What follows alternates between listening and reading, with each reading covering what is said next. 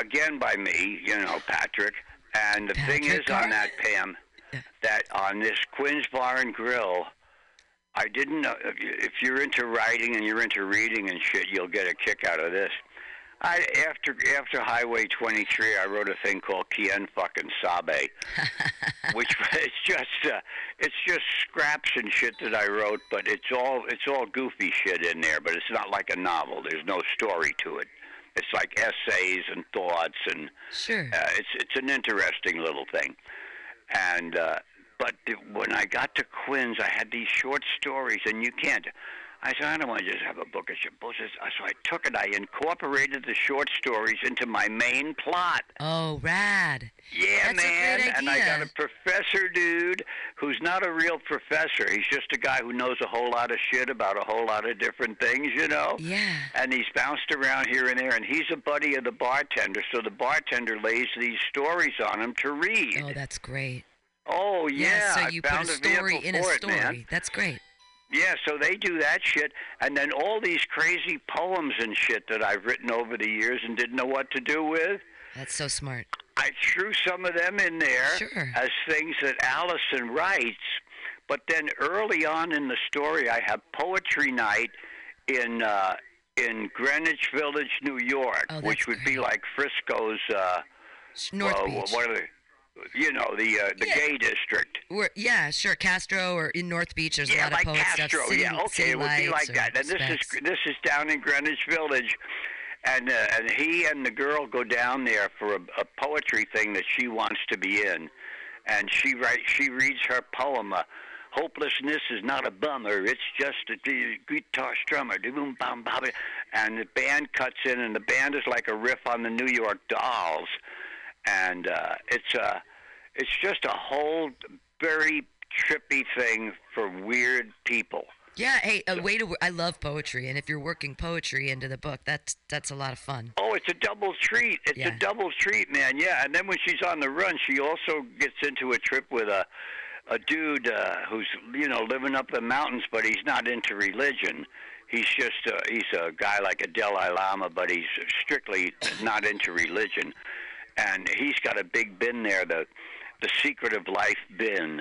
And if you're stupid enough to ask the meaning of the secret of life, you get a little capsule and you read it like a fortune cookie, and it might say, "Life is about not getting caught." Ah. And that's after contemplation and all. So there's a lot of humor in it, and they're both real good things to read. I'm so glad I talk to you today. I was just reading this morning about Frank O'Hara and the New School, the New York New School poets, and that he got run over by a dune buggy on Fire Island. Isn't that crazy? Like, he was 40 years old and he was on Fire Island partying it up, and he got hit by a dune buggy and died. And he died? Yeah. And he was like this. He was this poet in the late 50s, early 60s. To go. I know, but I just love poetry, and that's so exciting. Good for you. Yeah, because so cool. I got a lot of I got these poems, and I assign them to different poets who get up there to do their trip at this Halloween poetry festival in Greenwich Village. Yeah. And like one guy gets up and he says, I was sitting by the river watching last night's condoms float on their way to Madagascar or some other place remote. Oh, that's great. When I saw two turds break surface through a growing oil slick, and I thought, Jesus fucking Christ, the Hudson River's sick. Isn't that a nice little ditty? That's great. I love it. It's accessible. It has rhyme. It's hilarious. That's great. Yeah. Oh, yeah. I got some fucked up shit in there, man. And I got women. I got a woman in there, and she's like a militant chick, and she says, you start out your morning with a 62-ounce quick freezy, and then you eat that beef jerky and this and that. Now you're sick and you want me to pay your hotel bills. What the fuck are you, crazy? It sounds Bukowski-esque, your character. It was a cathartic for me. Yeah. Yeah. Cool stuff. Oh, I could recommend those two things very highly everybody. to you, Pam. Patrick Carlin, if you're listening. And this is usually the Edge of Insanity. They're not here today, but Patrick still called in because he's awesome, and we've had this really fun conversation. I can't believe you're 88. You're I can't either. I can't either. But you're so like you belie your age with your voice and your quickness and your cleverness. Yeah. Like. Yeah, well, like they said, he's so immature. I'm waiting to grow up, man. Do you actually feel like that in your mind, though? Do you feel like you're still... Oh, yeah. Cool. Oh, yeah. Give me hope. Yeah, it's where your head is at, man. Yeah. Yeah, I got a baton in the back seat of my car. If they do road rage on me, I'll teach them some stunts. Do you still party? I only smoke reefer and shit. Okay. And I hang out over with Levon's studio up here, where they have bands in. Not because now it's not happening, but they have bands in and stuff. And I like musicians. I can't play a lick, but I like to listen. Sure. So it's not like really a partying time, because I've been married. Wow, we've been married about 60-something years. Ooh. Oh yeah, so I'm a home guy. Yeah, you know? sure. Yeah, you're nested. What the fuck? Yeah, I if you got a wife, you sure as shit don't need a girlfriend. How can you have both? I mean, yeah, it's impossible to please one woman, let alone two. I used to look at these pictures like Goodfellas, and they would have Thursday night would be girlfriend night for the guys in the outfit and stuff like that, you know. And it's tragic, really. They had one. These mafia stories are beautifully done, you know. And if you're in New York City and you bumped into the guys here and there, you know, I love the sentimentality of, like, the guy is there with his chick, and his old lady has they become estranged because he's such a ball buster. And Jerry Vale, I don't know if you know his voice, but it's a beautiful, beautiful voice. And he's singing, "Pretend you don't see her, my heart.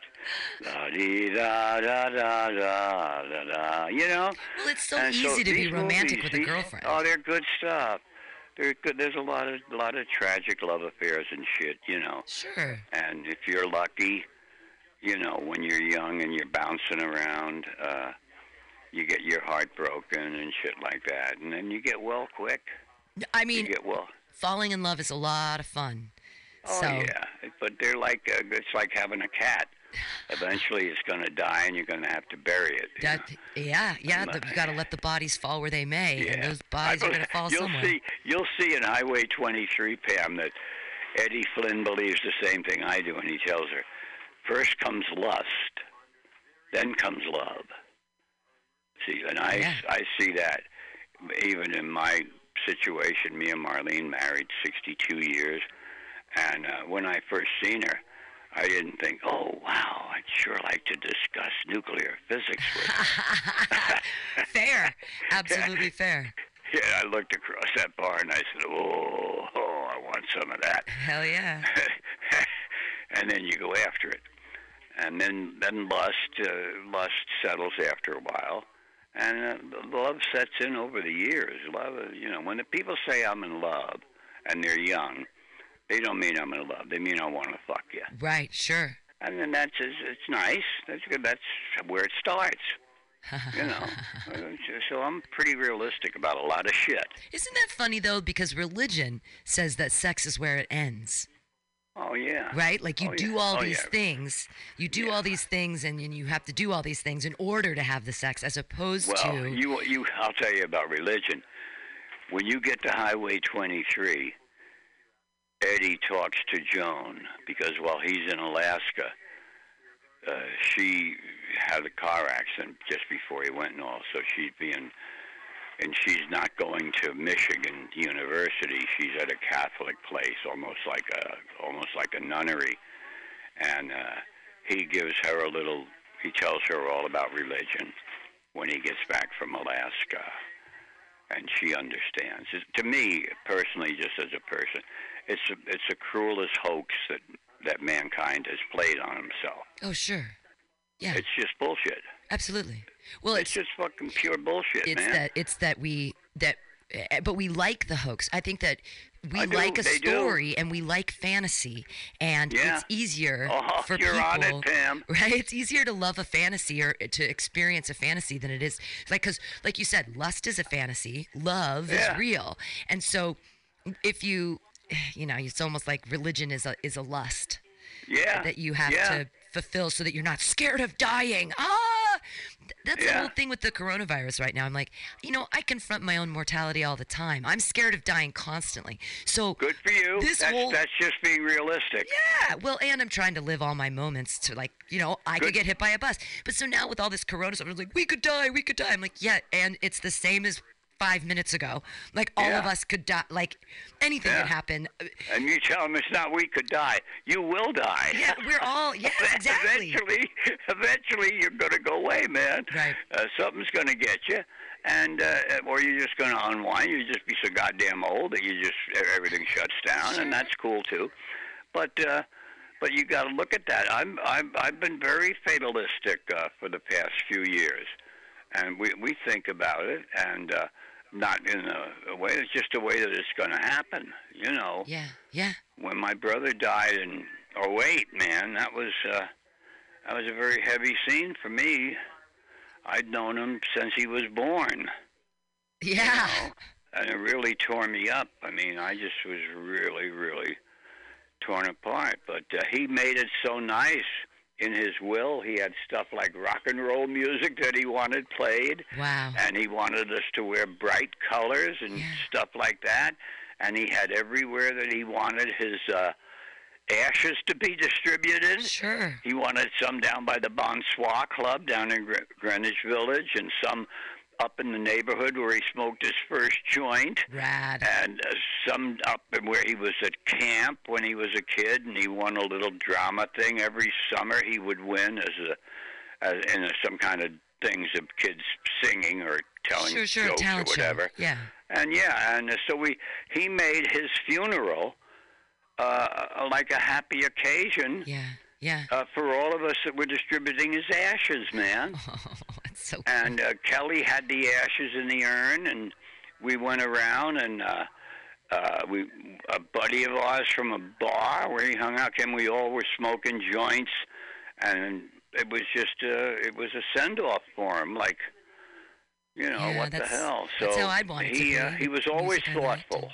Yeah. Even in death, he was thoughtful to make it a different thing than just standing there in a black suit. Right, and feeling sad. Yeah. He told you what to feel, and he said feel happy.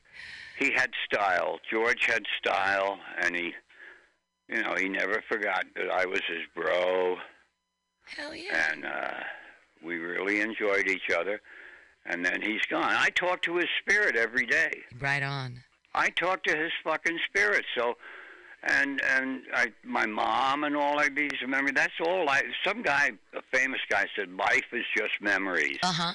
And one of these guys in Bartlett's Book of Quotations or something like that. So that's where that's at. I believe too that I don't necessarily believe in an afterlife, but I believe that thought is real, and that anytime you think about somebody who's dead, because your thought is real, then they're alive. So yes. So remember, so when you have a book, and when I read Highway 23, you live forever in my brain and in that book and in that connection, because and a half-life of memory sort of dissipates. But that's how I feel like people are still around.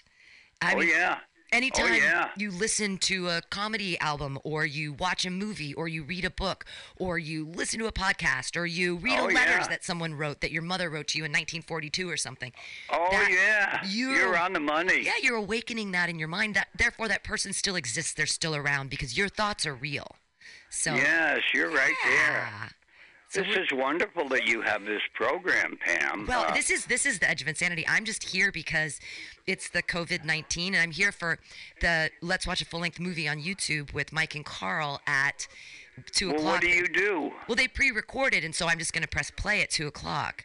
Oh, but what do you do, Pam? Oh, I own the station. Oh, wow. Well, that's cool. Yeah, this is That's a wonderful outlet. No, let me tell you something. I enjoy Paul because he just lets me riff, Yeah. you know, and we do our thing. And I'm so happy to find that you own that station because you have an outlet there for things that I would like to do toward helping old people not get dementia. Well, I mean, Right. I'm got a thing together where I do about 2 hours or so of tunes that are new and old both, because you got old people and then you got Guatemalan caregivers there pushing their wagons around. Yeah.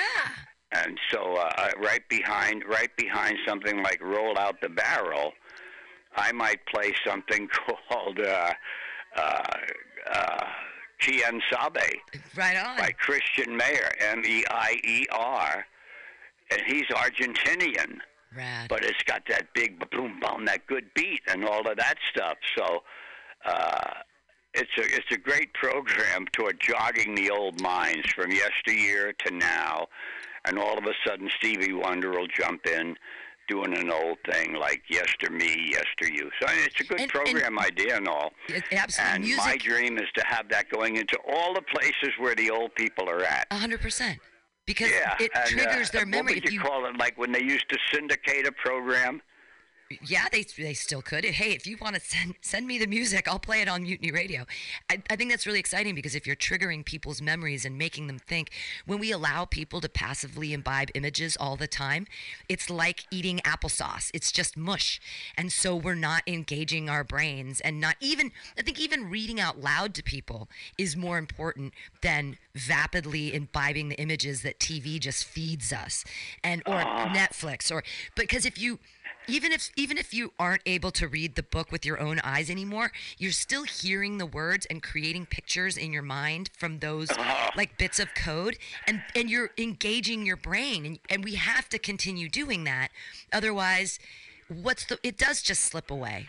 I don't know. Dementia's the scariest thing for me because I can't imagine not being able to think, deeply about things. That would be, I don't know. That's just a scary. I know what, Pam, I know what you're saying. Dig this. This is from the other morning. Every morning I do a set of 13 tunes home here. And I don't play them or anything yet because I'm waiting for just the right format here. And we were going to have some people open a place here on Easter. But, that's just not going to happen. But the other morning after I played my first set, I smoked a little joint. And I came back and it was 8:40 a.m. So I said, 8:40? That's twice 4:20. And I started out with, I jumped right into Brother Lee with Citizen Cope, and I followed up with AM radio, Everclear, and I went back then to Makin' Thunderbirds by Bob Seger. Oh, wow, The big line moved 1 mile an hour so bad it really hurt. And then from that I went to Yester Me, Yester You with Stevie Wonder. Then I went to Roll Out the Barrel by the Old Timers, Palisades Park by Freddie Cannon, and Live and Let... then I got into... I slid into the Beatles with Live and Let Die by McCartney, Nobody Told Me There'd Be Days Like This by Lennon, and Photograph by Ringo, Bangladesh from the live concert by George Harrison, and I ended up with Blue Jay Way. And Blue Jay Way, when I was a limo driver back around 1980, I parked up on Blue Jay Way and smoked a joint in honor of the Beatles. Yeah. Wasn't that nice? Yeah. And that's what stimulates my mind, see?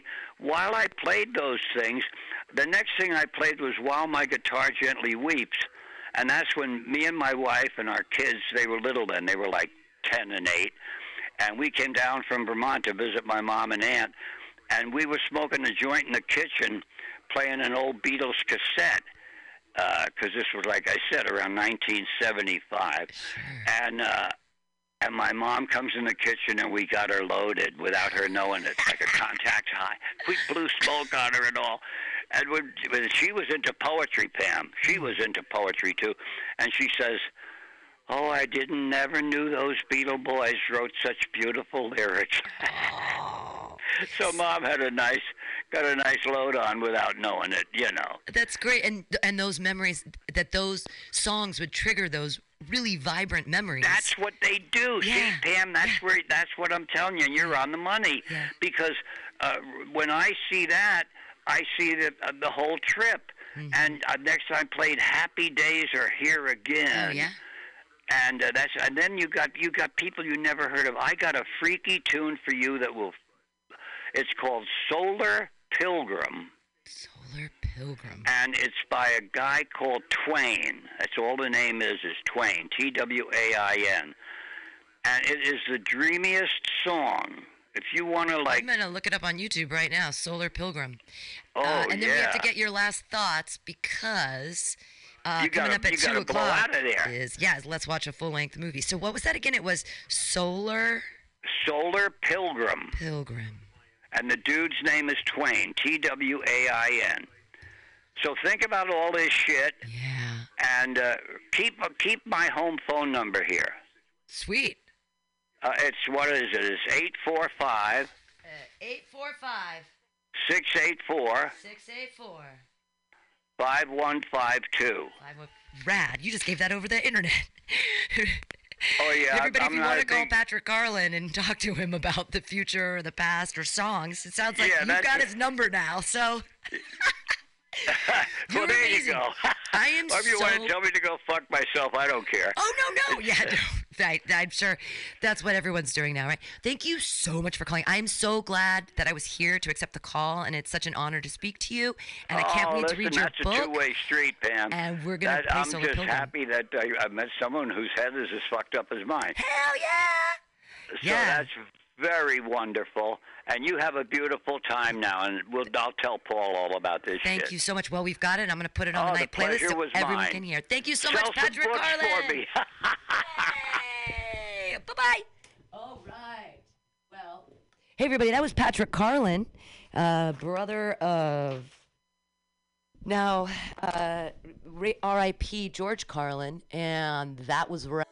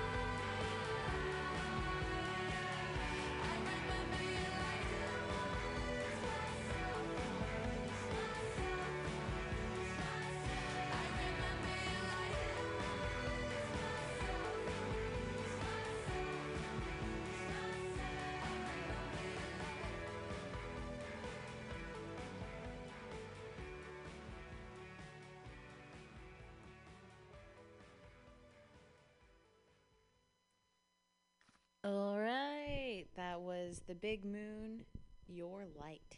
And today's playlist was handpicked by our special guest today, Phoebe Xavier, a fellow Rainbow sister and comedian, and we're gonna be interviewing her today. So I'm excited to have her on. Let's bring her up.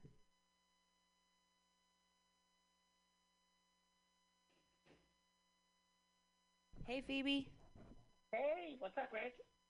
Oh, just sitting in the Mission District doing this silly radio thing. Oh, yeah, you have to, actually go to the studio to do it? Oh, yeah. Yeah, during COVID, it was like radio is essential, so it got to stay open. But because we, for a while, it was only the people that were already here that were allowed to be here, and a lot of the shows, people weren't coming in. But that's kind of how I started this show, was I was already, in a COVID bubble with Pam, so we were just trying to keep the station full of content, and now the show started, so I thought it would be fun to kind of archive old Always Free. Oh yeah, by the way, this is the Always Free podcast. I don't know if I told the audience that. I knew that was the name, though. Yeah. Working on those intros. So what's new with you, Phoebe? So I have a job. I was washing dishes, but now I am the hostess and hostesses in a very busy restaurant. Well, they're lucky to have you, I think. Some of the people think so, I think. Well, it's nice, you spent years on the road, so it's cool to hear that you're settling down. Oh my God, this is the first time I've been on a lease or, had a job with, taxes on it in, 14 years, maybe. Wow. Nice. Yeah. You've avoided it that long. That's awesome. That's inspiring. Yeah. It took, effort to get off the road. You're on the road long enough, and, it just becomes the easiest thing in the world to do. Yeah, it's just, that's your reality. That's life. So, all right, I want to start just talking about Rainbow. I want to ask you a question I ask a lot of the people on the show. What brought you to your first gathering? So do you count, Rainbow drum circles as a gathering, or? Sure, if that's in your heart, your first one, for sure. I mean, that's my first exposure to, people saying this is a rainbow thing or whatever. Yeah, well, that's what brought you, right? So, yeah, sounds like the correct answer to me. So in La Jolla, San Diego, the Black's Beach Drum Circle was probably the first rainbow event that I ever attended. I don't know if you've ever been there, but it's at the bottom of a cliff. It's almost like a 2-mile hike. You're zigzagging back across the cliffs. And then you're at the beach. There's no road access to the beach, so the cops can't really roll up on you. And hundreds of people rage every moment. I think I've heard of that. I've never attended myself. How did you find out about it? I lived in San Diego for a couple of years on and off, and you just eventually learn about all the biggest parties in town. Like you do, like one does. Mm-hmm. So at this drum circle, that's when you found out about this rainbow thing. Sort of, yeah. This glorified potluck that we do in the woods. I didn't understand what the hell rainbow was or whatever, or why they were calling it that. And eventually I met somebody who was passing out flyers for an Arizona 420 gathering, I think. And so that was my first introduction to the idea that this isn't just a Southern California thing. They do it elsewhere. So what was your first gathering after that? I think probably the New Mexico Nationals, and I think it's 2008, or it might be 2009. Yeah, I think 2008 sounds about right. One of those two. Yeah. Usually we have our rainbow encyclopedia around, but we don't have him today. Oh, yeah, where's Finn? Oh, just doing other stuff. I think he's working today. and stuff. I know. It's the girl show today, all right? It's me and my friend Phoebe. How would you describe a rainbow gathering to someone who's never been? Um,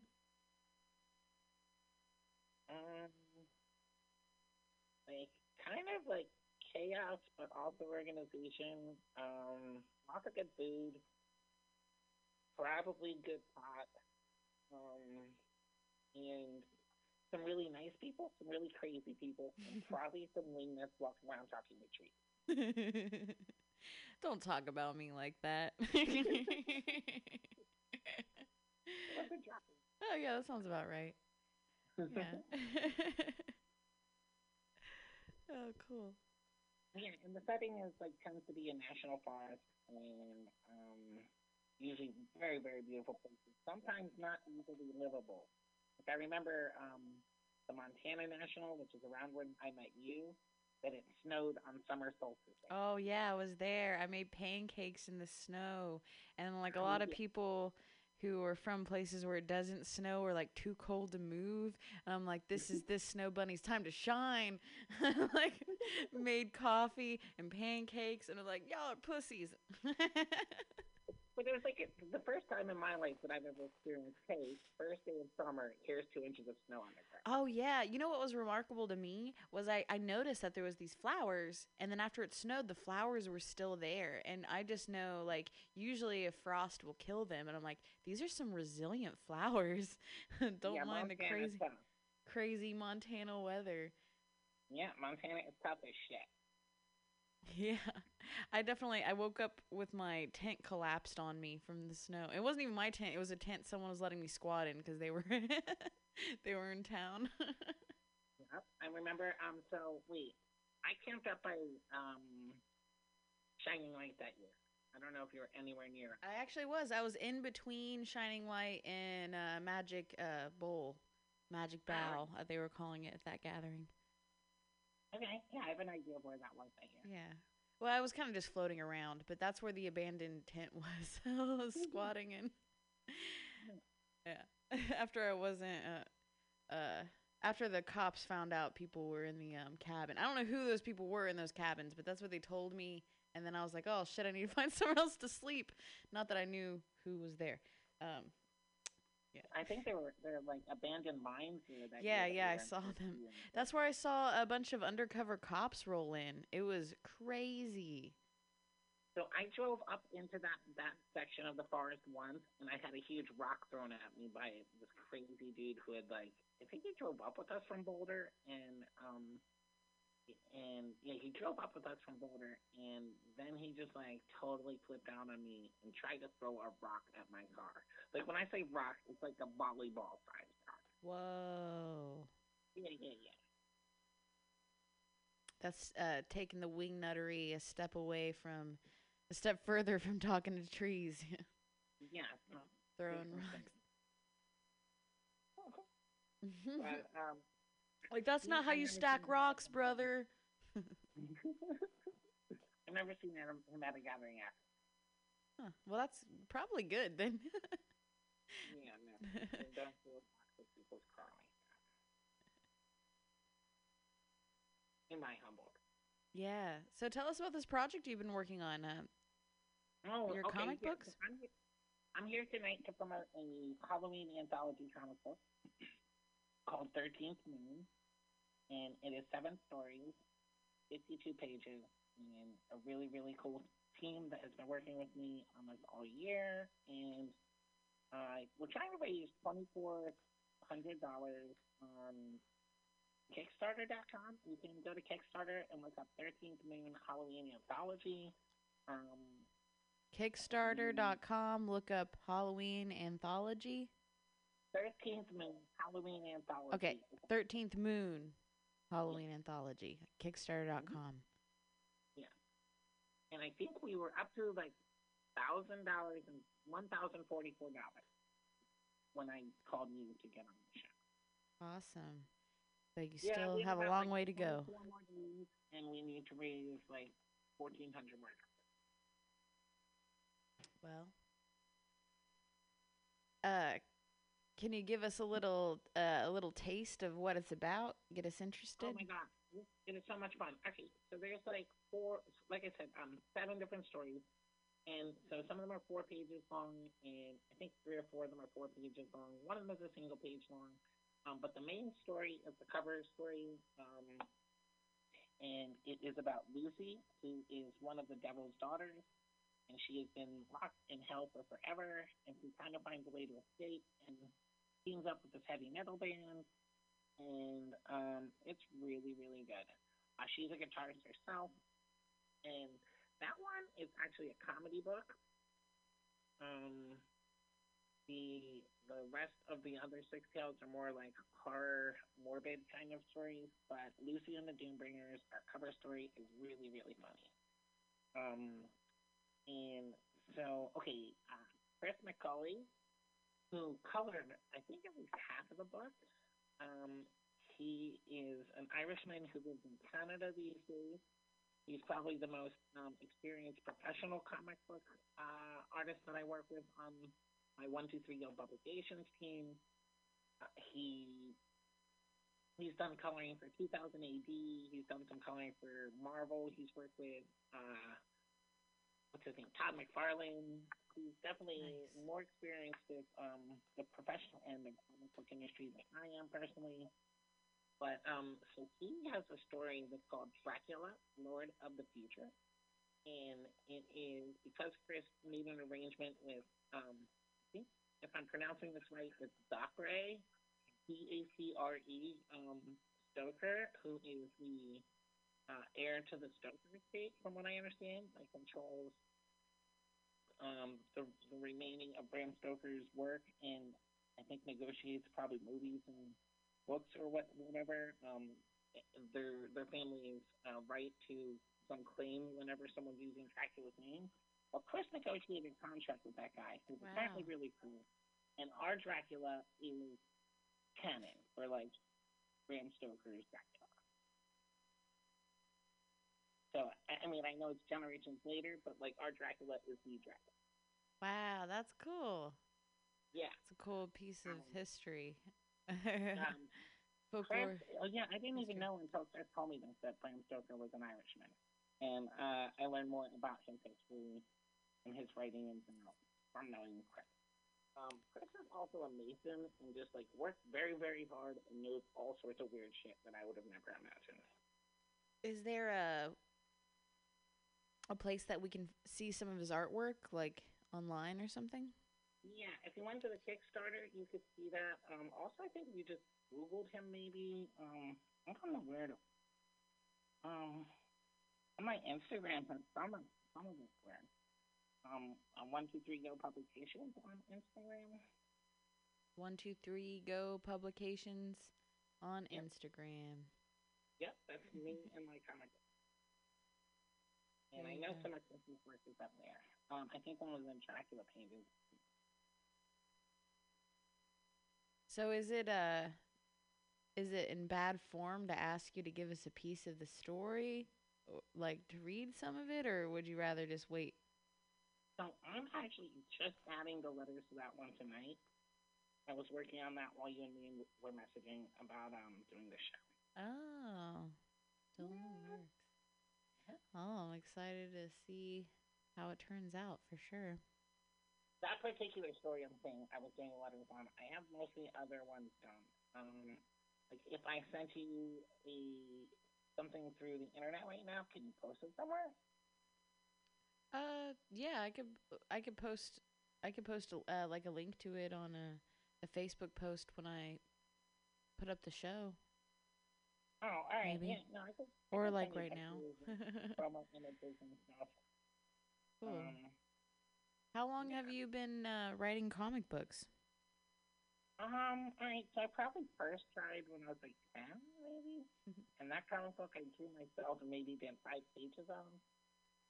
But I didn't start doing it seriously again until like 5 years. Mm. What are your what's one of your favorite comic books that you've been working on other than the one you're working on now? Okay, my favorite I think is Trouble. Um, and it's like a comedy action one, and she is in the 2450s, and she is a retired Marine who just wants to relax and work on her tan.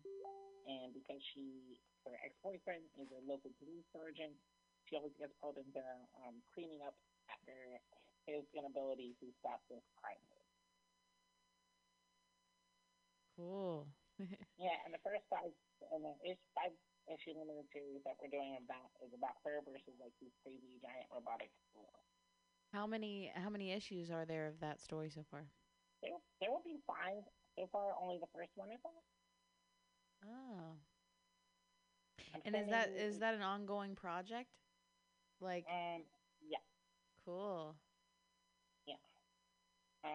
So we're working on issue 2 of that right now, and we have that one will have a story within a story in it, and it is like she in the issue number 2 will be at a comic convention, and she picks up a copy of her favorite comic book, and then the next 4 pages are pages from within that comic book. So you're like with the comic in your hand, you're like her holding the comic book, reading very her meta. Thank you. Yeah. That's cool. Yeah, and her favorite comic book is called Oko Murasakino, and that is purple. What does it mean? Like troublesome purple or mischievous purple in Japanese, Nihongo. And so yeah, she's just this mischievous purple kitty, and she lives at a Zen temple, and it's kind of nice. Yeah. I know. Yeah, it sounds like fun. Thank you. Oh, I meant to ask. So, is that Pam doing like the Bjork sister stuff up top? Yes, it is. Yeah, during our breaker. It's good to hear her voice. She loves her Bjork impression. She works it into her stand-up, but she thinks it doesn't work. But it all depends on who the audience is. Right. And when no one laughs at it, she blames it on their age. Oh, you're too young to understand that. I'm within a few years of her. I'm closer to her than you, for sure. Yeah, she just had a birthday. She just had her birthday celebration here. Yeah, happy birthday. Yeah. Yeah, if any of my friends are listening, I have done stand-up comedy with these ladies in San Francisco before. Yeah, it was a lot of fun. I was thinking about like digging into the old happy hours and trying to find which one that we were both on. Oh, wait, here at Mutiny. Yeah, no shit. Yeah, we did like around this time last year, I think, or like around March last year or something. Not last. I don't know. April. You know, COVID is really messing with my mind. Yeah, April 2018 or 2019.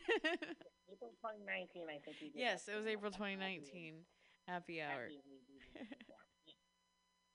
Yeah, I was thinking if it, like maybe I could play you out with the. I haven't found it yet, but we have access to it. I think they had a good set there, to be honest.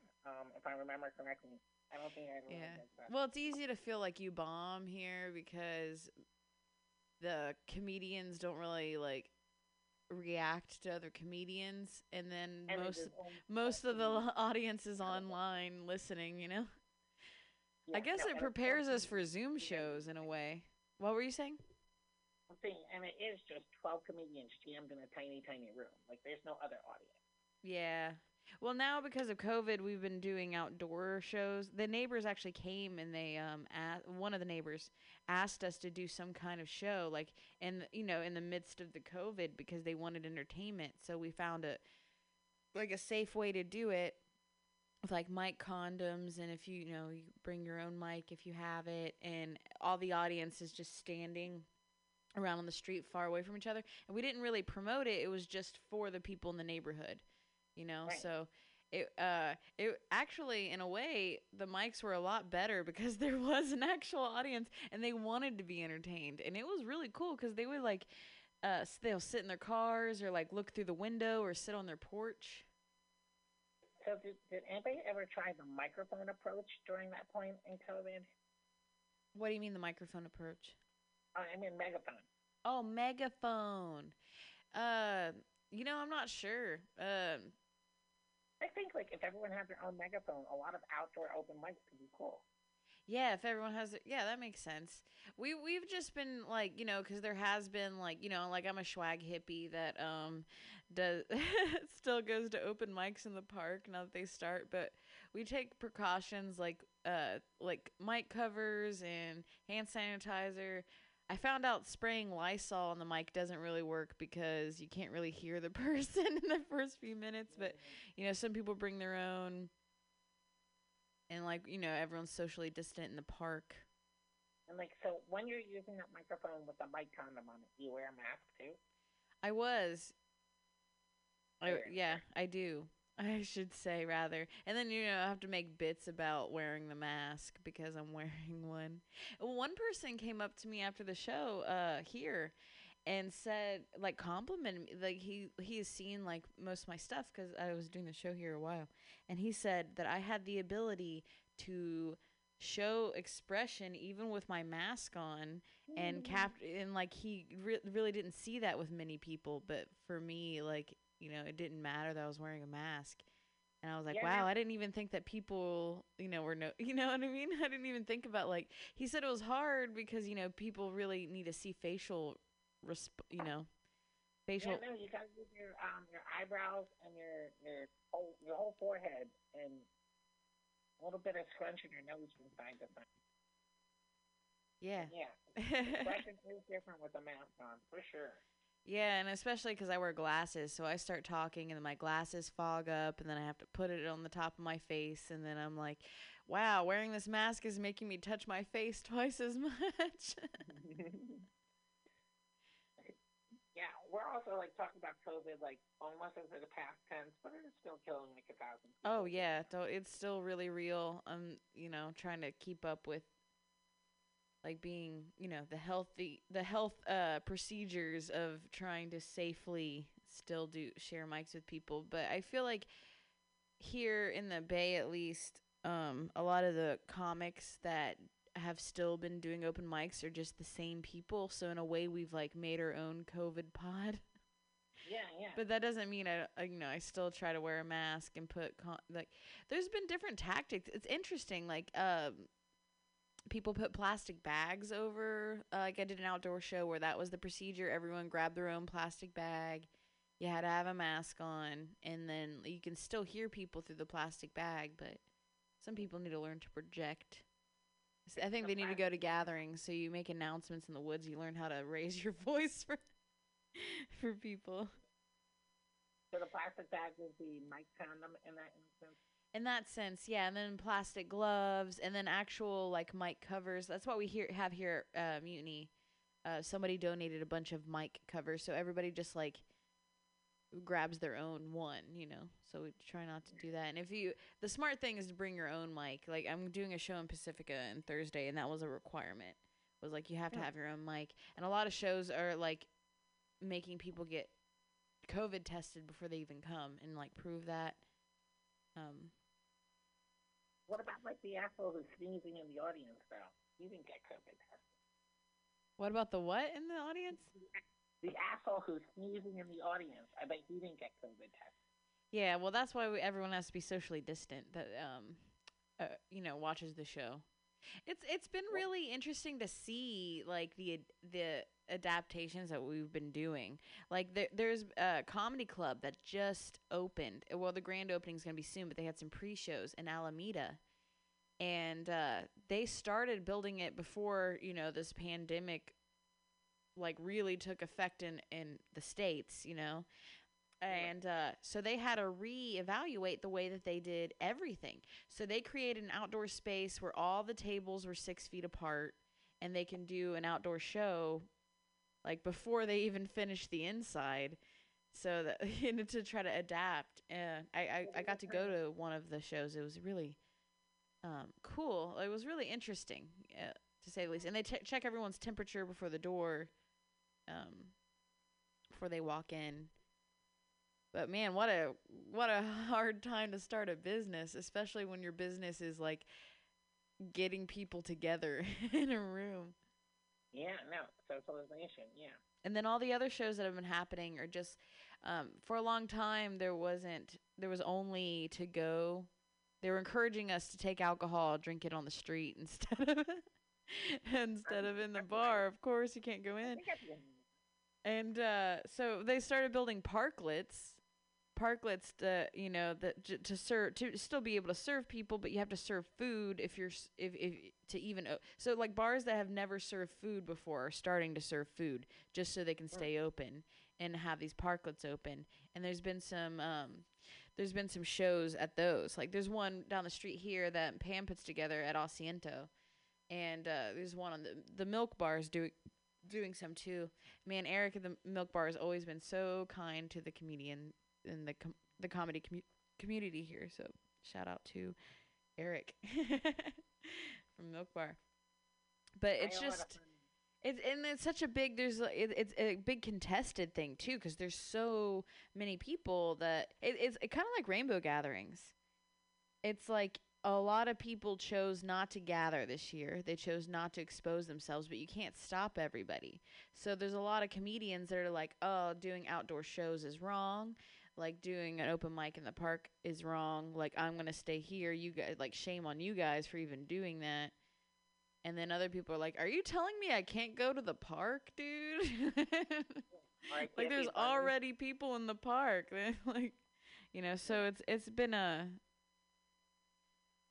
it's like the new comedy war. There was a comedy civil war. This is the new comedy civil war. Oh, yeah. There's always got to be something controversial going on in a comedian scene, I think. Yeah, definitely. I see a lot of mirrors of rainbow and comedy. Hey, Roach, do you want to cue another song? Yeah, sure. All right, I got this is... What, Lilikai? Is that how you say? 47? Lekele 47. Lekele 47, Miss Me. Now, get that started. Word, thank you.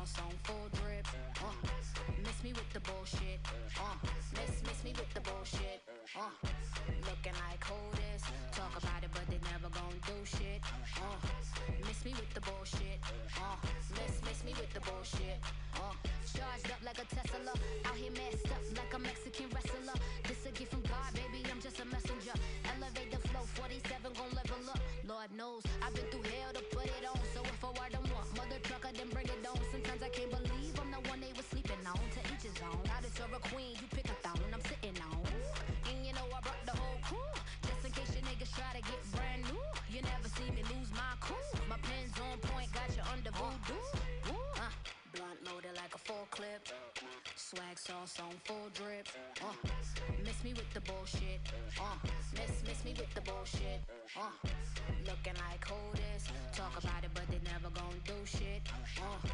miss me with the bullshit, miss me with the bullshit, everybody want the glory but they don't wanna put the work in to keep it orgy, switch the number up so them niggas can't call, cause I hate a pessimist and can't stand a sob story, Lord knows, I've been through hell to put it on, so all you crab niggas in the barrel can move along, y'all looking for applause, man, I'm looking for summer homes, to each his own, and this is why you always gon' need alone, we alone, blunt loaded like a full clip, swag sauce on full drip, miss me with the bullshit, miss me with the bullshit, looking like Otis, talk about it but they never gon' do shit, miss me with the bullshit, miss me with the bullshit,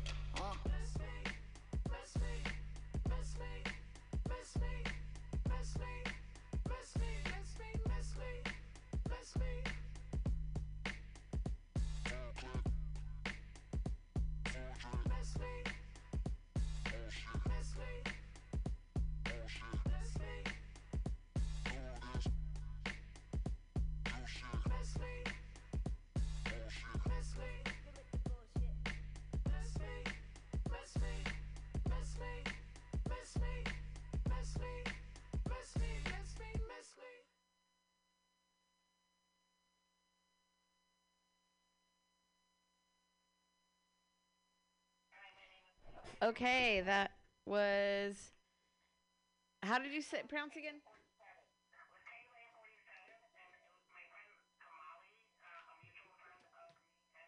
Hold on a second. You're not on yet.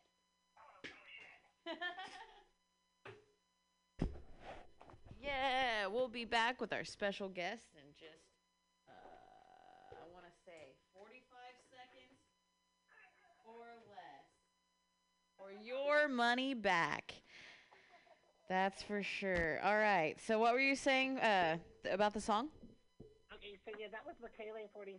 And that is an artist who our mutual friend Kamali introduced me to.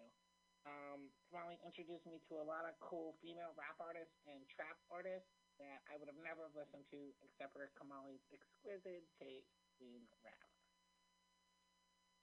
She has exquisite taste in most everything.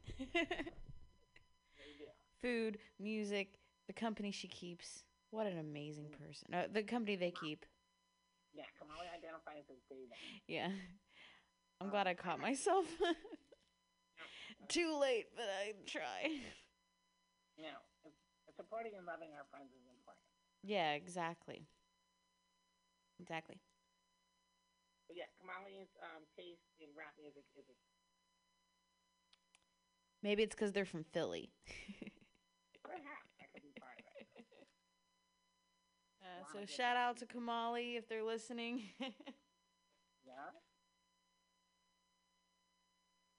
Happy for them and Joel and the whole family. I know they just got a new house, but they're all little same people. Yeah. What a lovely family. I'm glad they're part of our family. Yeah. So yeah, you picked picked the entire playlist today, and I'm excited to hear what other jams you have later on in the show. These are some of my songs. Okay, so the first one, Big Moon, Your Life. That's kind of been my jam for like 2 weeks now. They are. I'm just listening a little bit to the band as far as other tracks of theirs, but since it's 13th Moon and the band is your Big Moon, I figure that's good synchronicity for now. So among the many things, the many talents of Phoebe Xavier, one of them, you're also an MC, right? Is that correct? Do a lot of rap. I did some research, and by research I mean talking to you. Yeah, if you did the research, like I've rapped for you like 20 times at least. Yeah. How long were you doing that? What got you into what was your passion for rapping? Okay, so I guess as a kid I listened to a lot of rap music. In probably like from 6th grade to 9th grade is when I got most into rap over other things. But I was really into Tribe Called Quest back then, and friends of mine. I went to a suburban high school outside of Philadelphia, and friends of mine same age, we would pass around like mixtapes and dub tapes of different hip hop shit that like it was the cool like underground. It was almost like punk to be a white kid into hip hop at that stage in my life. And so I got into rap back then, and I started rapping maybe in like 1998. Yeah, hip hop is punk as fuck, I think. Yeah, no, a lot of it, aspects of hip hop are punk as fuck. Yeah. Being rebellious and anti-conformity. But that's a certain level of hip hop, because then later on, the last 20 years of hip hop have been a whole lot of like, hey, be this like, dress this particular way and act this particular way to fit the norm or whatever. But I think old school hip hop is ill as shit, and that's probably what inspired me to start rapping. Do you have a really fond tour memory from your rapping days? Okay. So I have a million memories, obviously, but so there was a time though that we were doing an open mic. I think it was like an open, what is it called, mixed mic, where it's like musicians, comedians, and everything. Yeah. And we're doing an open mic, mixed mic in Phoenix, Arizona, we had traveled there from San Diego, and I forget how many days we were in town or what the hell where we're staying. But I just remember that when they called me to the stage, getting around all the tables to get to the stage seemed like way too difficult. So I ran down like this adjacent hallway where like there were like shutters that opened up onto the stage, and it's like, oh, I'll just pop out through there. And like as I went through the shutters onto the stage, I think like I almost knocked over a speaker, but then just fell and like tore my pants and skinned my leg, but then like spun around and somehow didn't fall over and stood up just in time to grab the mic from the host. It was just like, hey, that's a little trick I do. Ta-da! Yeah, exactly. Ta-da! Oh my god! All right. So I did the same thing this week at work almost, with the like playing it off as if it was on purpose. I was standing there at the host stand, Rich, and a fucking squirrel jumped on my shoulder. Whoa! Like, dude, 6 feet, 6 feet. Yeah, I know, exactly. But from somewhere above me, a squirrel decided my shoulder was the next branch it needed to hop onto before it hit the ground. And yeah, and this is in front of our whole restaurant. Like, so, like, 80 people saw this happen, and there was, like, a murmur of, like, shock and amazement. And I knew, like, they were all just going to be staring at me for the next 3 minutes if I didn't do something. So I just turned around and cursed. Ta-da! It worked! It worked! Pam Benjamin just walked in. Hey, Pam, I just want to let you know that Phoebe digs your Bjork impression. Bjork sister. Yeah, Bjork sister. New York. Yeah, Bjork's sister. Look, from the Breaker. But yeah, so now, I like shit like that when shit sort of goes wrong, but like it somehow fades. I remember there was a time in Fort Worth that we were performing with Imaginary Friends and somebody else. Molly, my friend Bob Perryman. But this one band, like I think their equipment wasn't working, the sound wasn't working. So somebody grabbed one. The turntable for the band that was about to go on wasn't working. So somebody grabbed a microphone and started beatboxing, and then I just got up there and then I rapped for like 2 or 3 minutes. After I had already performed things, I rapped like 2 or 3 minutes of shit from a different song that I hadn't performed, and sort of like save the moment of like, oh, they fixed the equipment in the 3 minutes that you gave us, to like not think about how the whole show was fucked up. Yeah. The show must go on. Live performance is a whole bunch of that, like having everything fall apart, but then somehow taping it all back together. Oh yeah. Live entertainment. That's the difference between theater and cinema. Cinema, you portray the things that you capture perfectly, but live entertainment is like, oh, we gotta roll with the microphones off, so now I'm gonna yell jokes. Yeah. You don't get like 6 or 7 seconds to like be like, all right, let's do this instead, and let me just pause and be horrified. It's like, no, you better be entertaining if you're being horrified. Be entertainingly horrified. That describes your comedy pretty well. Yeah.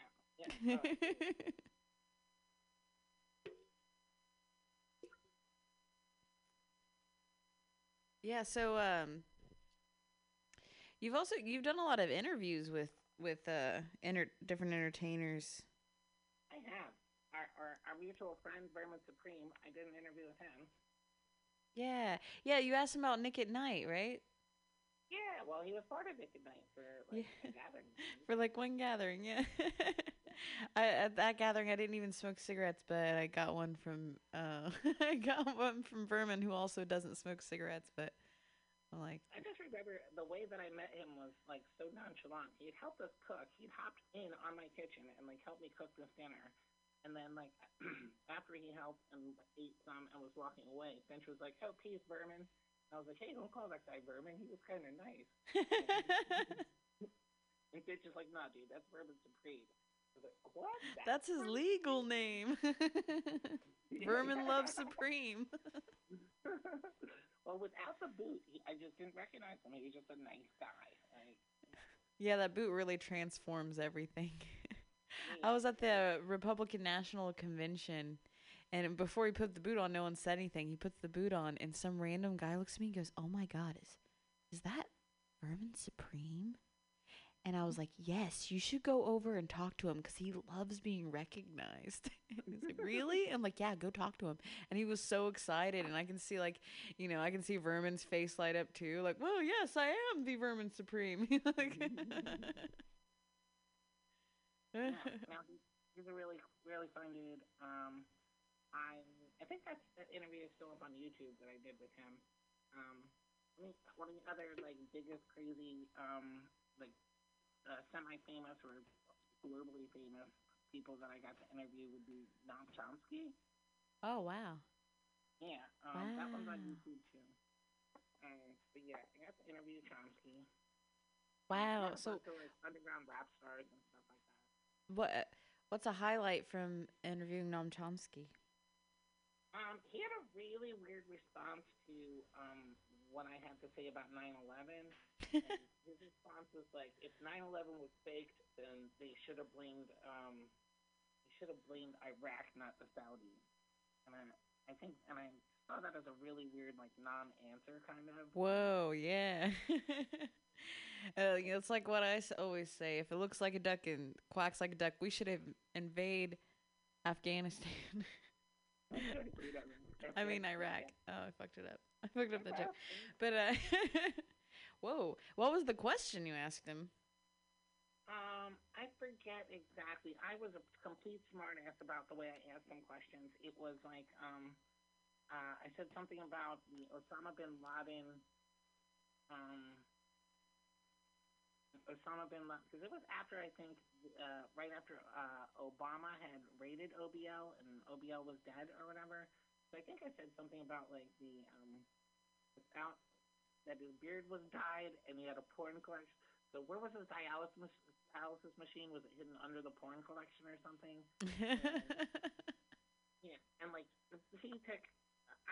I don't remember if that's a specific question that he responded in that way to, but he was very, very fun in general. He rolled with the punches of what I was saying. I asked him because my speed team, was Profession Anarchy, so I asked him if he took difference with Dr. Dre and myself, using these fake titles while he's a real doctor or whatever. He totally gave me the go ahead. He was like, no, call yourself whatever you like. I think it's great. That's very funny. Give approval for Dr. Dre via Noam Chomsky.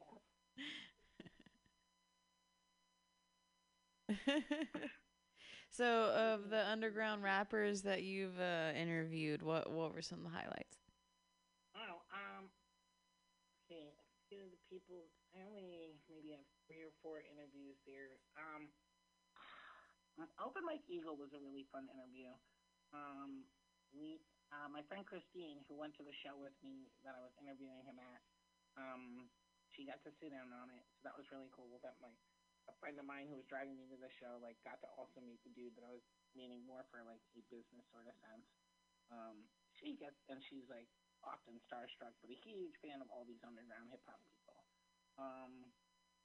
And that show actually we met only for 2 or 3 seconds, but I met Hannibal Buress at that show. Oh, cool. I got invited to the guy responsible for why Cosby's in jail. What's that? Hannibal Buress. He started a catalyst that ended up with Cosby being. That's a different subject, but that's really cool that you met him. Oh, Bill Cosby? Yeah, I remember that he was the impetus to start that whole ball rolling. Oh yeah, it's crazy how comedians and comedy can really affect what's going on in the world. We don't really think about it. We're telling jokes, but it's, people like Hannibal and Sacha Baron Cohen and yeah. Oh, dude, there's a Borat sequel coming. Oh yeah, I know. I'm excited about it. I'm a big fan. I'm not really a fan of Borat specifically, but just what Sacha Baron Cohen's able to do using humor in his Yeah, I agree. Yeah.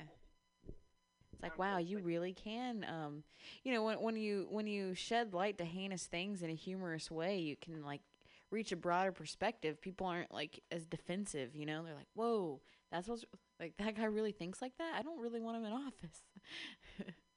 Yeah, his TV show about like America Exposed or whatever. Yeah, Who is America? That was really good. So brilliant. And that's scary because it's like real people that really think that way. Yeah, he just exposes people for who they are using humor, and then like shit changes. Like people get voted out of office. Like it's amazing. Yeah, that's powerful. Yep, that is absolutely powerful. I know you're just like, and then I met Hannibal, and I went on this big tangent of like how I like comedy can change the world. I was actually just listening to a podcast about what is his name? The Prime Minister of Italy, not the current one, but the like billionaire that had a bunch of was like really corrupt. Like people were wondering where he owned all these TVs and all this media. So he like was able to just portray himself as like, like how perfect he is. But there was another media channel where like a comedian on his show had an interview with a journalist who was like, where is this money coming from? And like started to take him down, and they lost their job. But it was like another example of like, wow, look, this comedian who's just like, let's have on this guest, like really like was able to shed light to like, look what's really going on in these corrupt politics. Okay, similar or a parallel that I want to draw attention to, and maybe it's not comedians that expose this or whatever, but okay, do you know who Mark Barnett is? No. He's the guy who produced and created The Apprentice. Oh. I believe that is a show that the Cittadini POTUS guy was once starring on, right? That show, The Apprentice. Well, Mark Barnett had spent the 2 years before he launched The Apprentice in talks with Putin because he wanted to do a reality TV show about Putin. Putin strung him along for 2 years about maybe making this TV show with Barnett until finally he decided, no, I don't want to do this show. But I have this great idea where you go to America, back to America, and make a TV show and make it look like Donald Trump is a billionaire, even though we know he's like $4 million in debt. And so for 10 years, at Putin's command, Mark Barnett helped trust wash and like sort of billionaire wash. It tricked all these Americans into thinking, oh, he's a successful fucking CEO. He has $1 billion because he says he's a billionaire. No, he's not a fucking billionaire. He's $400 million in debt to the fucking Russian mafia state. So, yeah, sidebar, whatever. Amy said, got her 2 cents. Oh, it's all the same social. It's not too much of a sidebar. It really is all the same social circle. Like Putin was a part of these like sex parties that the Italian what is his name, Silvino. I just need to look it up because I don't feel like I'm gonna butcher his name. It's like something with a B, right? Yeah, but Belvini. Yeah, Salvino. I know what you're talking about, but I also wouldn't try to say it, like pronounce it without reading it and like listening to the Google. How do you pronounce it? Yeah, I know. I just suck at pronouncing people's names. I've known you for so long, and I was so like, wait a minute, am I pronouncing your name right? Well, that was the funny thing about doing open mics. It'd be like the 3rd time that I've done someone's mic, and they still say my name as Xavier, Xavier, instead of Xavier. And be like, all right, so I make it a point to say my name at the beginning and the end of each set in front of you, so you can politely maybe adjust to pronouncing my name right. Or don't. It's pretty rare that people mispronounce my name, but whenever it happens, I just like keep going. I don't even care. I'm like, I'm not gonna waste like 30 seconds of my time up here. Like, correct. Like, yes, I do. but I mean, anytime it happens, I'm like, I guess it's my turn to get my name mispronounced. It doesn't really happen very often. For me, I think it's just funny to hear people call you Rachel when, like, I call you Roach. And I think once or twice that I've called you Rachel, it felt weird in my mouth. And so, oh, dude, I know what you mean. So when I was at Burning Man, actually, I was doing an open mic with they let you go to center camp and do an open mic there, but you have to sign up really early, and they give you a whole hour, because it's for anybody. It's mostly like musicians or like storytellers and stuff. Um, so me and Jai, from Roadkill Cafe, like he's a musician and I'm a comedian. So we were like, well, if we do this in tandem, we can fill a whole hour. So we were like, he's like, what should our name be? And like Jai and Professor was there, and they've known me as Roach for years and years. And I was like, okay, well, my stage name is Rachel Pinson. And both of them at the same time were like, that's your real name? I'm like, yes, but it's also my stage name. We went with the name Jai Love and Jokes. And I'm like, okay, sure. And then I'm like, this is Jai Love, I'm the joke. Haha, but it was like one of my favorite like performances, really. Like, just I think of Rachel Pinson as her stage name too, though. Yeah, right. Yeah. The world is a stage, and I was born with this stage name. For sure. It's a Roach for short, I'm Phoebe Xavier, and I endorse this. It's not my dead name; it's my stage name. Yeah, but it's just on the bill too. Oh man! So we were talking about the conversation got derailed a little bit in a good way. Yeah. But we were talking about the people that you've interviewed. So if people want to hear, you said they were on YouTube. So if people want to hear some of the interviews that you've done, where can they find them? Okay, so yeah, I think both the Vermin Supreme interview and the Noam Chomsky interview are both on YouTube. I think the Noam Chomsky interview is listed as Professor Anarchy versus Professor Chomsky. And I think that the Vermin Supreme one might be similarly, no, it's Planet Phoebe. Hashtag Planet Phoebe Vermin Supreme is what you would search for that one. Also, other interviews that I've done are on urbanvacancypress.com or .net. Is that, what was that called? Urban what? Urban Vacancy Press. And I'm going to pull it up on my own computer right now to give you the correct URL. Okay. So that's who you were doing these interviews for? Yes, exactly. Okay, that was my next question. It is a young woman named Hope Alvarez, and she runs it out of, I think, Austin or Dallas. But I had to leave that writing team because she changed the publication to be strictly about Texas, whereas when I wrote for her, it was about any music anywhere in America. Oh, and then she was like, "Nope, Texas is the Lone Star. We don't need those other, need those other musicians in those other places." Well, I think managing the workload and having as many freelance people as me offering work to her, that she was like, well, let's do it if you're in Texas. I don't want to tackle 48 states of people just submitting. Okay, it's urbanvacancypress.com for sure. Urbanvacancypress.com? Yeah, and if you search by Phoebe or Planet Phoebe, you should be able to find 4 or 5 articles by me. Yeah, articles of interviews. Then also you can find them on YouTube. Is there like a specific YouTube channel? Hold on, I think I put her name. It's Faith Alvarez. And forgive me, Faith, because those names are synonymous.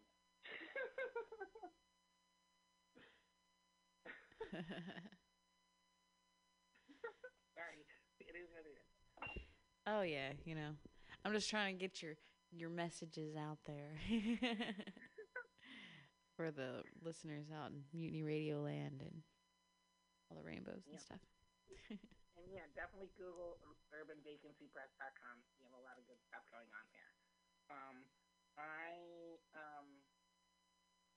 I want you to also go to Kickstarter.com and look up 13th Moon Halloween Anthology and chip in a few dollars if you can. Yeah, definitely. And I'll make sure, like, at the end of the show, we'll plug it back in. Yeah, so people have a chance to You could write that information down. You called into the first show. You called into the first Always Free show. I called into the first one ever? Yeah, you did. Oh, I didn't know that was the first one. That was the first one ever. It was funny because I was like trying to figure out how I'm going to do this show. So I was just reading an article live, which I found later it's easier to record them before. But so I'm like reading an article, and the phone number for the first show got spammed to a lot of people. So it was just like I kept like getting the reading kept getting interrupted with calls, which I thought was great because I feel like, you know, like a live person talking. Like, you know, I can always read from a book or an article, but, you know, it was nice. So, yeah, you were talking about your comic books and you plugged something in the first show. Hell yeah, that's awesome. I don't know if I called in or not. I was texting you guys on the night that Kamali played, too. Oh, yeah, that's right. You did, yeah. I didn't see it until later because I was focused on... I actually texted that Kamali should play like Kayla 47, and I didn't mean on the ukulele. I meant like play a track like. Oh yeah. But yeah, I think it came across as like, Phoebe, I don't know how to play that yet. What are you talking about, Phoebe? Let me play these songs that I know on ukulele. Because I just think that when I think of playing things on the radio, I think of playing songs that are recorded already. Oh yeah, totally. I mean, I play a lot of songs that were recorded at Rainbow Gatherings here, and then when people from Rainbow Gatherings record music, I try to play those too. But you know, this is the special Phoebe episode. You guys had a glorious jam that night, actually. Oh man, you should have. We had a lobster party. We dubbed it Lobster Day. And then afterwards, we had Hannah Gladstone came over, and we like really had like, you know, off the air had a great session. Oh my gosh, I know. I've been trying to get them on the show, and they're in Oakland, but they're so, you know, they're like, I don't want to bother them. You know, but I'm like, I've asked already, you know, so I'm like. But I think it would be amazing, especially if they wanted to come on here and talk about their the Black Banjo Reclamation Project and play some music. I mean, they've said they might come on before, but then I like saw them in person and was like, come on. But I don't want to be too pushy. But if for some reason, if Hannah Gladstone is listening, we really want you on the show. You can totally please come on for a roach, and please play your music. They're amazing.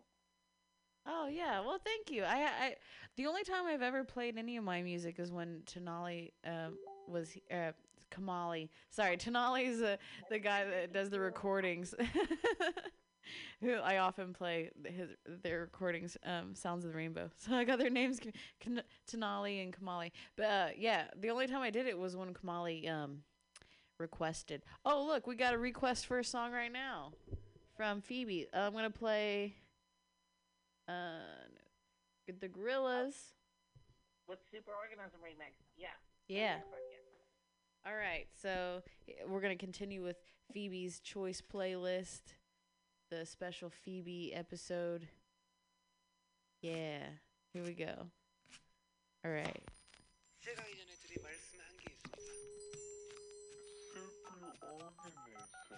Calling the world from isolation, 'cause right now that's the ball where we betray. And if you're coming back to find me, you better have good aim.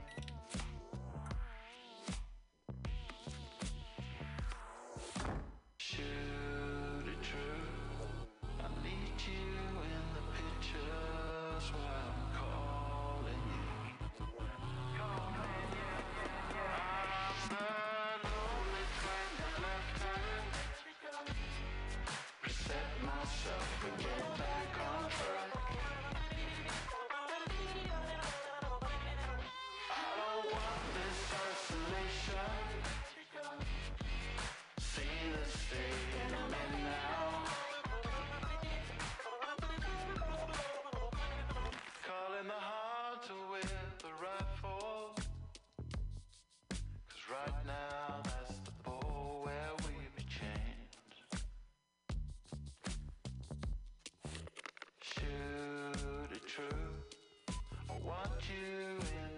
just why I'm calling you.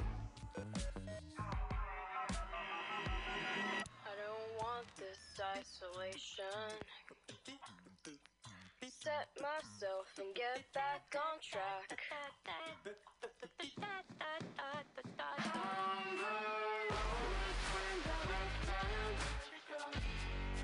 Set myself and get back on track.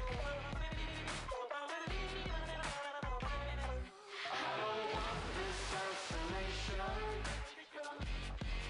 See the state in a minute. See the state in a minute. See the state. Finally, someone let me out of my cage. Now talk for me is nothing cause I'm counting no age. Now I couldn't be there. Now you shouldn't be scared. I'm good at repairs and I'm Set myself and get back on track. Super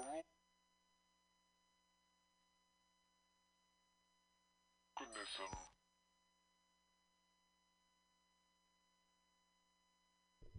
All right. That was the Gorillas. We're going to play another song, and then we'll be back with more of the Phoebe Xavier exclusive interview here at Mutiny Radio on the Always Free podcast. This is Sigrid Strangers.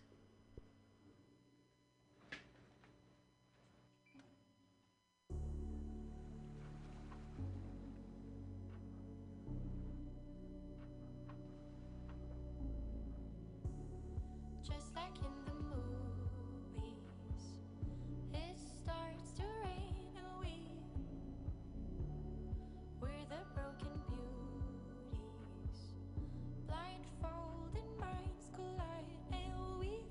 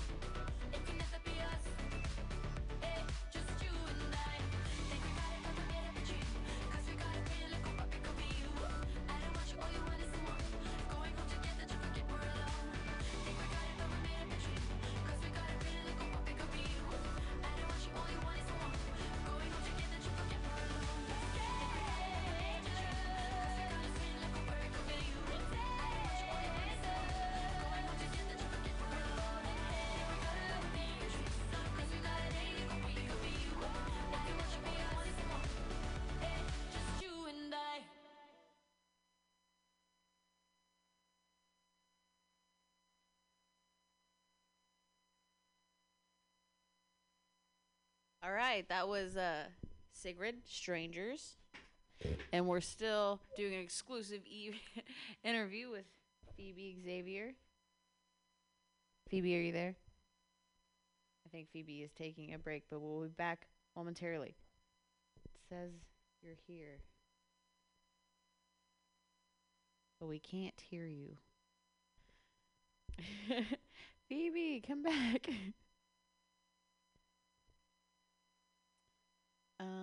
Okay, so, well, we can play another song while we're waiting. Oh, I know what it is. All right, we can hear you now. We can hear you now. It was just a technical difficulty on my end. It's all good. You're back, and there's no such thing as dead air here at Mutiny Radio. Unless we killed it. Oh, so hey, do I get to try out my new material? Oh yeah, go ahead. Okay, so yes, hit us with some comedy. All right, so I do the comedy a little bit. All right, so now that I'm back in a certain place and settled back in Philadelphia, I'm stable and I'm able to date again. So I'm dating a pothole between 49th and 50th on Cedar. Her name is Francesca. She's curvy in all the right places. I'm not into public sex as much as she is, but with her it's kind of a given because, she's a pothole on a public street. She also got me into other extreme sex stuff like gaping, but it's not all about the sex, My Francesca has depth. And I was happy with her because it's a low maintenance relationship. But I went by recently, and the city has filled her in behind my back. And now she's even got a little bump to her. So I drive home a different way now, in case the baby's fine. Hey, I'm still working on it, but it's fun to be able to tell a joke. All right, so here's this other one. This is a safe outlet for comedy and free speech. Exactly, right? We will joke workshop it on Monday. Yeah. So, I'm not trying to brag, but Kamala Harris texts me like 3 times a day. And I'm so broke, I just respond to thirst trap pic. I want to brighten her day somehow. I had to Google what thirst trap was, but I thought I knew what I was talking about.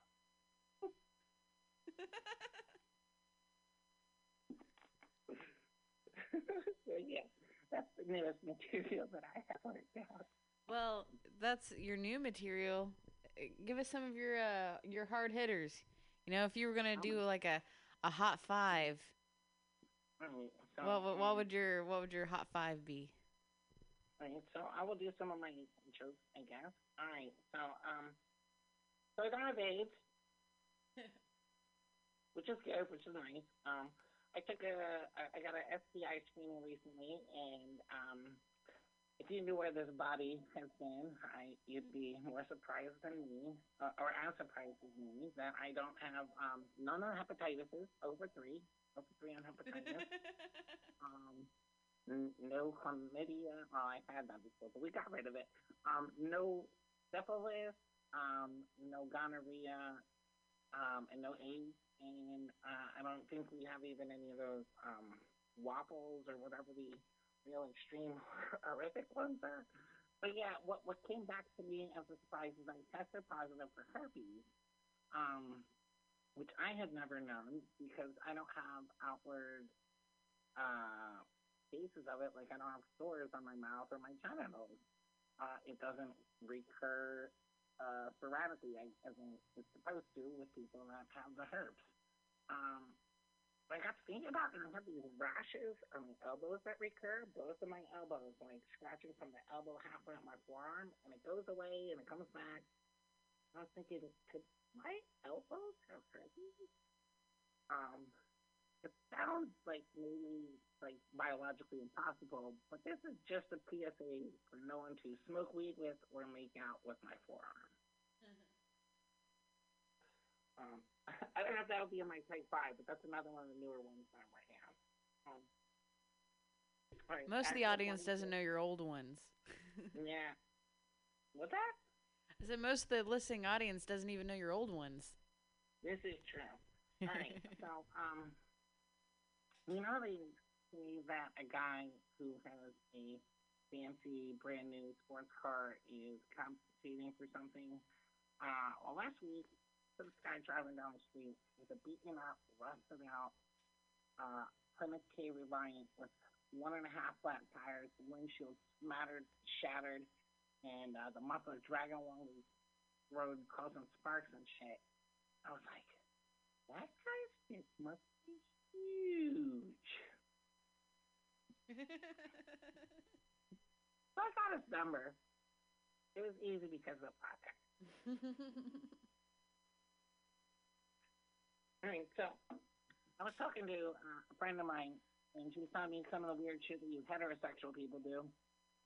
And apparently, her and her boyfriend used to 69, and while he's going down on her, he shoves 1, 2, 3, 4, 5, a whole fist into her vagina while he's licking her clitoris. And as if that's not enough, while she's going down on him, gobbling his penis, she forces her entire fist into his ass. And I'm like, at that point, it's got to be at least like a 73, right? Yeah, I had some too. All right, so I was staying with a friend a few months ago, and I was returning to the building, and there was a small crowd developing in front of the entrance of the building. There's only a single gate to get in, and I saw that there was a squirrel climbing up the gate, and I was like, guys, calm down. That squirrel lives there. He just forgot his keys. Is that the same squirrel that was trying to make dinner reservations at your restaurant? Yeah, the one that jumped on my shoulder. Yeah. You know that squirrel. Call back. All right, so I have any more jokes I remember that I used to tell. Shit. Your portal joke. Oh my. Oh shit! I don't have that one. Oh. I'm a fan. I know the good jokes. All right, I'm trying to tell the portal joke. I have been drinking, if you haven't noticed. If I haven't so when we play the song, that's when I've been getting more here. But all right, so I almost died the other day in a freak robot dragon attack, but fortunately there was a wizard standing by, and he opened a portal, and me and this random jumped through to safety. And I thanked the wizard, it was very nice of him. And the random that came through fucked it all up, and he was like, hey, yeah, it's a good thing you opened up those portals. Like, with an F, portal. And I was like, do you even understand how a fucking portal works? There's a doorway through space and time that opens to 2 different places. There's just a single portal and 2 different places.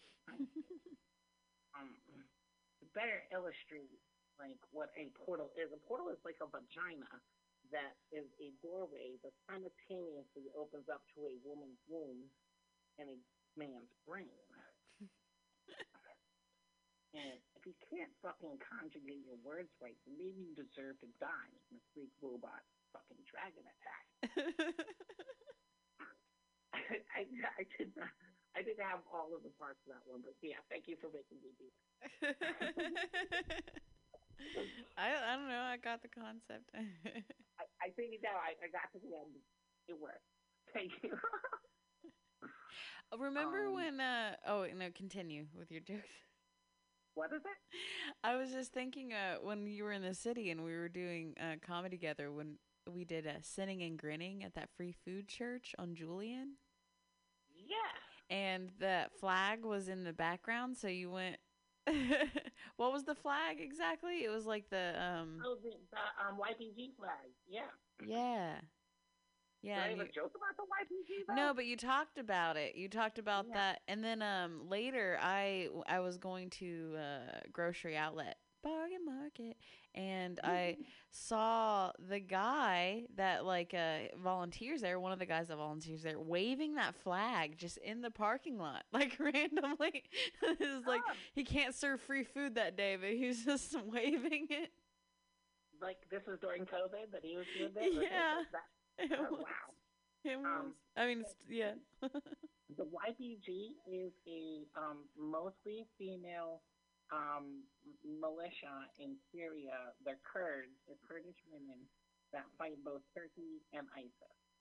And my friend Dan went to Syria and was part of like there's an international force of mercenaries that shows up to train these women and work in concert with them in their efforts to both stop Turkey from encroaching into Syria and to stop the current or the last decade's problem with ISIS. And so, yeah, my friend Dan went there, and that's why I knew the YPG flag. Yeah, it wasn't a joke. It was more just a point of reference. You're like, you know what this flag is? But I thought it was cool this church on Julian that does a comedy show once a month, or like in the before times, before COVID. They're like an anarchist church. They have anarchy flags and like love flags and pride flags and Black Lives Matter signs, and they just like feed people. And it was also the only church that would take in AIDS patients in the 80s and like cremate them. They were the only ones that would cremate them because people didn't want to go around their bodies, and they would bury the ashes in the garden out front. Yeah, the AIDS garden. But the garden like hung out and smoked pot and drank beers in. Yes. Whoa. Yeah. So that I don't that church. I think I did try to make a joke about that night about the YPGs, and I mentioned that Dan had taken me to an open mic in Tampa, and that I had made a joke like halfway through something about like my friend Dan in the audience has killed 13 people, and I just like let it like sit for a minute, and then I was like, but they were part of ISIS, so it's cool. And like, he's killing for us, man. And it was like, that's USA. Like, yep, I shot those bitches in the head. Damn. It's true story.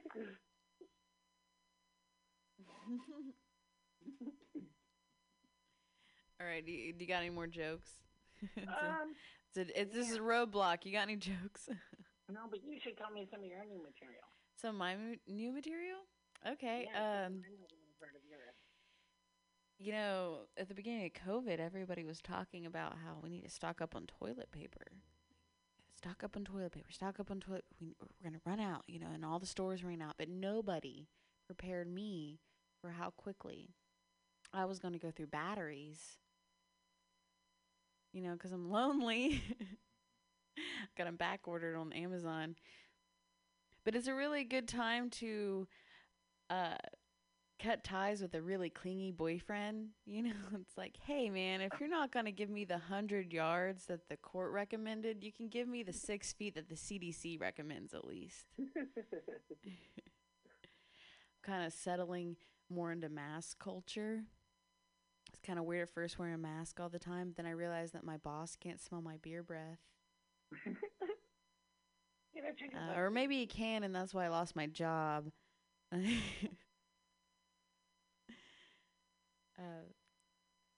Yeah, I guess those are my new COVID related jokes. It's all good. That was hilarious. Thank you. I mean, I've got more material I've been working on and stuff. I actually have a show this Thursday in Pacifica. An outdoor show. I got to bring your own mic. I was talking about it earlier. I guess I can plug in my own stuff, right? I don't know. I don't consider this my show as much as I consider it our show for Rainbow. But yeah, I do have a show coming up in Pacifica this Thursday, socially distant. If you're in the area, you want to come around, I got to bring my own microphone.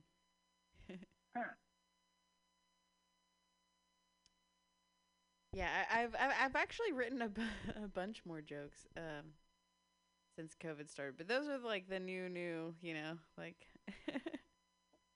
Alright, yeah, I feel you. Also, I forgot to write like an extended list of my jokes to perform tonight, and you just had the new ones I wanted to try out. Oh yeah, yeah, it's fine. We can talk about whatever. Hey, I got a set in today. It was like 3 minutes or something. Here tonight, yeah. I wrote a couple one-liners since you've been in town. Like, I don't know if I love lesbians or just the way they taste. Mm-hmm. I got invited to a dinner party, but it wasn't a dinner party. It was actually the Donner party. I wasn't gonna stay, but there was still free food.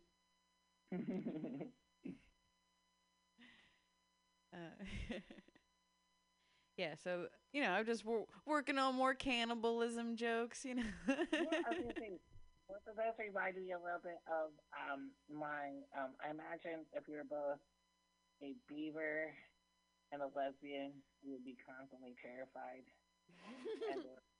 and or aroused. Yeah, more Phoebe classics. um, yeah. Shit. We have 20 more minutes coming up, right? Yeah, pretty Let's much play that. the other song, the second to last song. Okay. Por favor, please, my hostess. So this is AJR Bummerland. Yeah, AJR is a lot of fun, and this is their new song that is specifically like COVID, talking about being cooped up in COVID. I'm trying to get it to load. It's being difficult right now. I really like AJR though. You should look up more of their songs. It's not wanting to load. YouTube's really weird here because Yeah. Oh, that could be on their Spotify too if you can load through Spotify. yeah, I can try.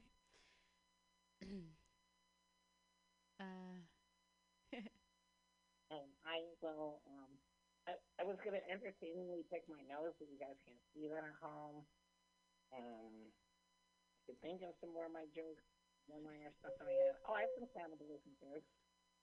So it's an old. Yeah, let's stay on topic. Joke. Every fight is a food fight, and they're a cannibal. But I'm like, that's not true.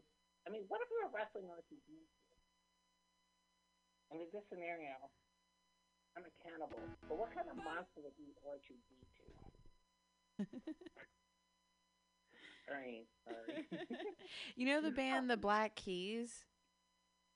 Yeah? Do you think that they call themselves that because they want to finger minors? Oh, no. I forgot I wrote that one joke too.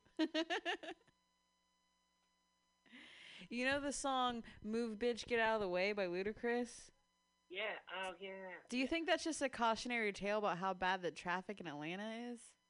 It could be. It reminds me too that I started a whole bunch of material about DMX, and about how he's just looking for his dogs and he's really fast. Oh man, that one. I think I know which one you're talking about. And like that when somebody shows up at his house with the bitches, he's like excited because he thinks it's a dog. It's like, no, it's just his house. So I got the song loaded up now. Word, So AJR Bummerland, and we'll be back after this brief jam.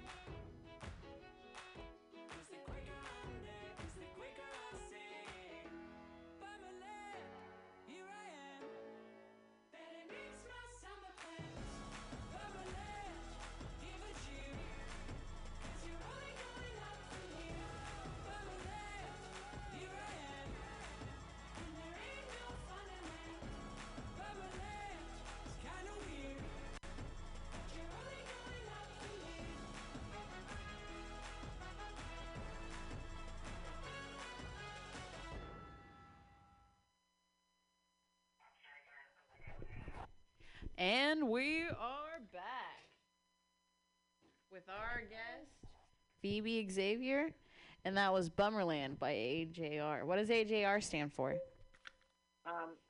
Adam, Jason, Ryan, I think. It's the three names of the guys. Oh. Yeah. I might have, like, messed up perhaps what the specific name is, but it's their names. That's what it is. Yeah, we've been listening to a hand-picked playlist by Phoebe Xavier herself. Yeah, I do DJ. I've been into DJ parties and stuff. Produced the occasional hip hop beat. I made a post vaporwave album that is still available on Bandcamp. Oh, really? We could play some of it. Or well, you don't. No, we don't have enough time. It's called Sethra's Brooding, though, if you ever want to look it up. What is it called again? Sethra, like SETHRA''S. Sethra's Brooding. Like I'm a brooding bitch. Ah.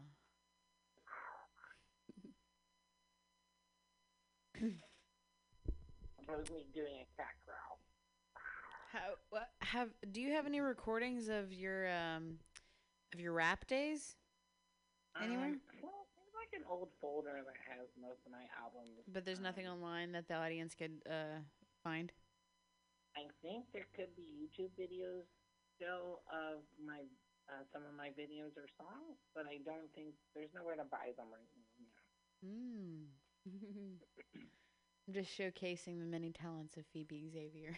Why, thank you, Ruth. Comedian, rapper, writer. Yeah, so check it out. Rainbow Sister. Let's not forget. But as a rapper, I haven't performed in 2 years. About 2018 in Orlando is the last time I did a show. And also moving forward, if I do any more musical performances, I'm not performing as Professor Anarchy anymore. My rap name has been for a couple months and will be moving forward, Tara Kilgrave. It'll be what? Tara Kilgrave.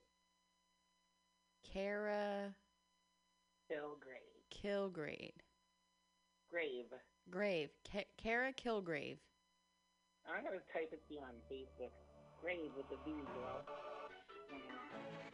That's how excited the AJR was to hear about that. They just wanted to pipe in again and be like, "Hey, that's cool." Yeah, no, there's three brothers in that band though. They're pretty awesome. I like a number of their tunes. Tara Kilgrave, like Purple Girl from Marvel fucking Universe. I don't know. I'm a comic book nerd a little bit more than you in that regard, I guess. Yeah, I'm sure. It's not hard to be a bigger comic book nerd than me. I think I might. And you write comic books, so there's no contest there. But yeah, what are you gonna dress up as for Halloween? Oh, I'm not gonna go out for Halloween. I'll probably be at work. Well, you're not gonna dress up at work? All right, so I have like ladybug thigh highs that I kind of like right now. Maybe I could build something around that. I just thought I'd stay on topic with the seasons. You're right. I should pick a character and cosplay out of my own comic book. That's what I should do for the Yeah. Then when people ask you, you can plug in your comic book. It's perfect. Well, I do. I'm wearing the T-shirt right now as my back patch. So I tore apart one of the T-shirts I had for promotion for this book and made it my back patch, and I wear it at work. That's cool. Yeah, I thought that was kind of a meta approach. Self-promotion. Yes. Yeah. What we have to do nowadays. Ooh. So, during this COVID season, what was like what was one thing that you did that you're proud of during this time when we can't do other things? I don't know. I mean, so much of what I do is done remotely through the internet anyway. Like, I'm in contact with artists that are tens of thousands of miles away,